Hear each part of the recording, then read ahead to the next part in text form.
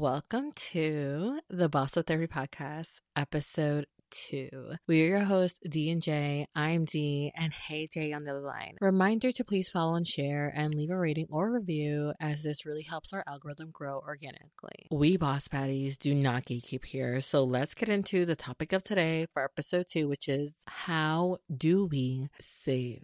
Yes.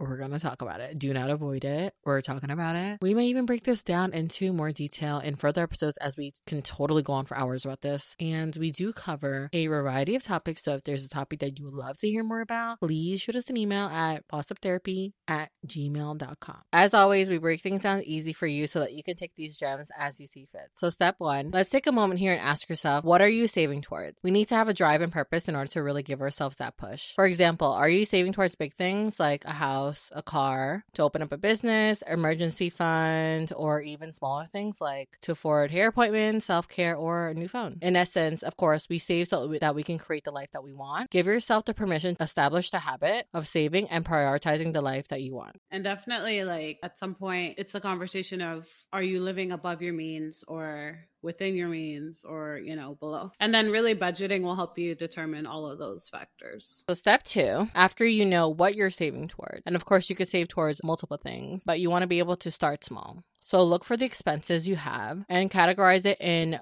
what do you need versus what's a luxury. So like fixed costs versus variable costs. So like rent, mortgage, car note, childcare are most things that are fixed costs, right? And insurance. There are necessities.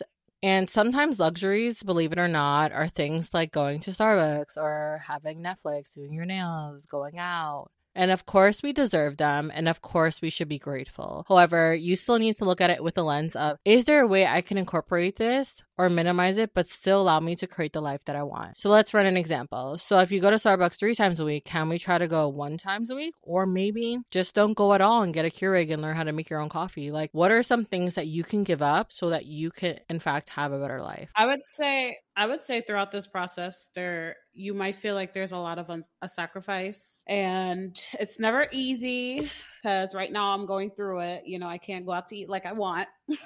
That's all I want to do, and I can't do it. So yeah, focus your mind, really stick to your plans, because in the end, you'll get that thing that you want, which for me is the house, which is just like a short-term goal, like in the next 3 to 4 months. So you just focus on the satisfaction of, okay, when I'm done doing those things, I'm done saving, I'm done budgeting, I'm done determining what it is I needed. And then you can just go straight into, oh, I have it now. It's going to be worth it. Yeah, it's like everything is an opportunity cost, right? Something that you do, you're also giving up something else, right? So for example, like even for myself, like I normally even get a Brazilian and legs, and now I only do Brazilian and no legs, right? So it's like, what can you also give up that can essentially help yourself in the long term? And knowing that you don't have to exactly get rid of something, but first start small so that you don't feel that quote unquote sacrificing. So it's kind of like giving yourself a little bit of a push, get that momentum, and it'll help you realize like, oh, this is making a difference. Maybe there's other things I can save on. And then even like, for example, let's say you spend $40 a month on Dunkin' or Starbucks or something like that, which I totally have. And Jay has spent maybe hundreds of dollars on DoorDash that she should get a sponsor for. It's not even DoorDash anymore. It's just eating out, reckless. And so think about that X amount of, so let's say the $40 that we're talking about. The $40 a month on Dunkin' or Starbucks can be better utilized by, let's say, $40 a month at the gym. And so even think about it this way. $40 a month is $480 a year, which is a round trip ticket to somewhere probably domestic, but it's still a vibe. Like, you're not losing anything. You're more like gaining something at the end because you learn to control your money. The next step is to be resourceful. So how do you help yourself save? Okay, so don't just go be over there scrambling in your wallet. You really have to map it out. And this looks different for everyone. So these are some things that I use, and then Jay can go through what she uses to budget. So I use a couple of things, like initially, like super long ago, but I was using Excel sheets like an OG.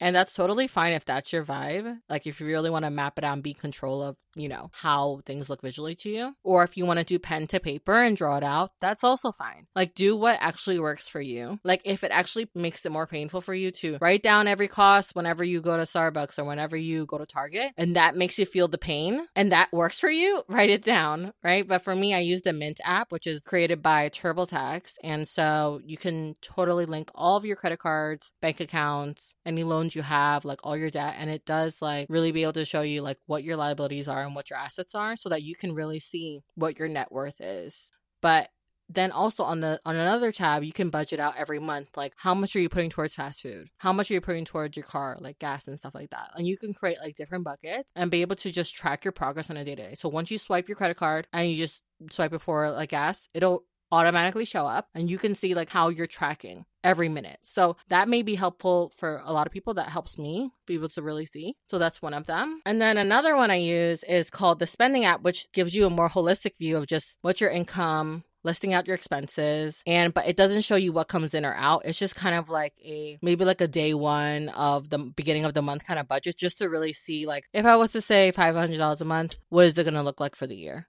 Things like that. So it's more like a more, not as specifically detailed. So that's another way to look at it. And then also for people who like the more like vintage vibe of like putting money into a jar and they like that without actually doing it, you can download the Loot app. So I'm going to put all these links in our little episode summary. And so the Loot app allows you to see like if you're saving $500 towards it, but of course you have to be honest about it. So when you're putting $500 in it, it'll like make the coin sound, it'll drop it in $500, and you can see like how are you measuring up towards a 12-month goal or whatever you set. So what about you, Jay? How do you do it? How do you budget? Kind of old-fashioned way where I have to write everything down myself just so that I am properly tracking my numbers. So the apps are great, but like I go through my bank account, my primary bank account, which is another thing I'm going to get into. I go through my primary bank account and I look at everything that I have that is due. I look at my spending habits throughout the month. I do it twice a month because I get paid bi-weekly, and I go through it. I write down, what's coming out, when is it coming out? And then also to go back to the primary bank account, you should really have several bank accounts so you can separate your money, because I feel like for me, sometimes it's hard to see where am I actually saving if all I see is $10,000 in front of me. Like, what am I going to do with that? Like, how much of that is bills? How much of that is saving? That's something you gradually get to. Not everybody has X amount of dollars in excess, but you can start small. You can, if it's that $20 you want to put away, do it. Because eventually the $20 will grow, and then every month you can find ways to increase and decrease that. So it really depends on your spending habits. Do you want to do something extra for yourself that month? And then maybe you don't dip into your savings, but you put less savings, So it's all about balance and the actual goal that you want. So if your goal is small, you can start small. If your goal is big, you might want to be a little more aggressive with how you save money, because at the end of the day, that's what's needed. Yeah, for sure. Especially with separating your money. And I think that really helps us get into our next step of having control of where you put your money. When you get a paycheck, if you're a W-2 worker, you can be able to then know, okay, this portion will, and separating your money into different accounts really allows you to see how much you're actually saving. And also you can know, always go to my savings. You can set up your paycheck to divide up like your payout to where it's like I send $500 to my savings and I send the rest to my checkings, and you could set it up multiple ways like that, right? So that really helps. That some people that don't know that, and that really helps you to be able to have more control of it, so you don't think, oh, I have $2,000 to spend. Like, no, I only have $1,500 because $500 just went into my savings that I do not touch. So that's really important. And for savings account, it's really important to do the research yourself because everybody has different needs. And for example, you can of course ask around and see what people use, why they like it, and then also visit your banks, local banks, and then not just assume. So stop assuming things. That's one. And credit unions, don't forget the credit unions, local banks and credit unions. For example, I don't have an Apple Bank account. However, one day I was walking through there and they had a savings account for children. And being I have a daughter, and it says that when they're at the minimum age of 6, you can open up a savings account for them at 5% APY. And I'm like, that's really good. Like, that's really helpful for them. Like, that's not something I would have known. like right off the bat. Sometimes Google doesn't have all the information. Sometimes you have to go in person and see what they actually have. And I used to work at a bank, and we always just, of course, sell. We have the best products, right? But you have to do the research yourself. And these are the ones that I found were most helpful for me. But of course, like I mentioned, please do your research. So for me, I use Goldman. And before COVID or during COVID, they were like 1% APY, but now it's at 3.3%. And you don't need a minimum. So that's great. So please don't feel like, scared. Like, just literally, if you have $1 to put in, just put it in. Don't judge yourself. It's a start. And if you refer someone, they get 4.3% APY for 3 months, and so do you. So that's amazing. And you could refer someone up to 5 times, I believe, a year. So that's really, really great. And also, don't forget about CDs. So I think a CD is also a great start to teach yourself discipline, because if you withdraw, there's penalties and fees. Obviously, they can't really stop you from withdrawing, but at least it gives you like oh, wait a minute. So it kind of gives you, and CDs minimally, you can have it in there for like maybe like 15 months or something like that. So I think that's a great start for you to have discipline of, I'm not going to touch this. I'm going to let this grow. And then it also makes you feel better as well. Like, oh, wow, there's something that is growing and I'm going to be able to utilize it afterwards. One thing is to really know that when you're asking questions, right, know what you want to ask, right? Like things like, what is API and what is the minimum that I have to put in? What other benefits are there? For example, Goldman has one right now that says if you put in 10K, they will give you $100. Okay, that might not seem a lot, but hey, like, if you're already going to put in 10K, you might as well get the benefit of getting $100. So things like that, ask them, what are the benefits? Because at the end of the day, how banks make money, I was in banking, is that they take your money and then they go invest in it to make more money for the bank. So they're going to want your money. They don't care that it's $1 or $10. Think about it. $1 from a million people is $1 million.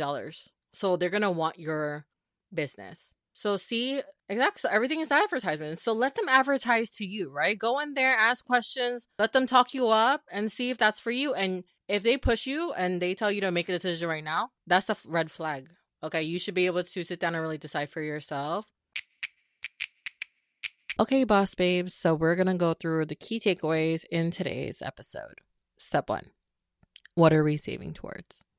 We need to have a goal of what we're saving towards so that we can stay focused and on track. And you could be saving towards a couple of things, but try to be very specific. So if you're saving towards a house, a car, a business, college fund, emergency fund, your hair, your nails, like self-care, that's also something you possibly may want to save towards so that you have a bucket for that. That's also fine. Step 2 is starting small. Look for the costs that you have that you think are maybe really not a big deal, but you do spend on it frequently during the week. So it could be takeout, going for a coffee run. Maybe there's a certain pastry that you always get. Like anything like that you think is kind of small, but not a big deal. That's where you start. That's where you start and think, how can I cut this back? Or how can I get rid of it altogether and replace it with something else?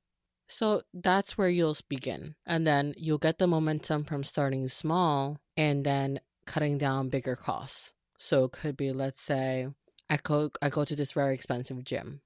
Can I go to a more affordable gym but still make it effective? So things like that. So start small and then gradually get to bigger items where you can really cut it down. And that momentum will allow you to not feel like you're making a sacrifice, but more so, I'm doing what I need to do to get to what I'm really saving on, which is coming from step 1. And then step 3 is utilizing resources to budget. So there's the Mint app that we talked about, which helps you see all your bank statements, everything that comes in from the bank, everything that comes in from your savings account, all your loans that you owe, all your credit cards. Like, it has every line item possible that you've had in the past that is literally coming through right now as you swipe, as you withdraw from the bank. Like anything like that is all recorded there. And then in that app, you're able to really track minute by minute, pretty much, how your spending habits are.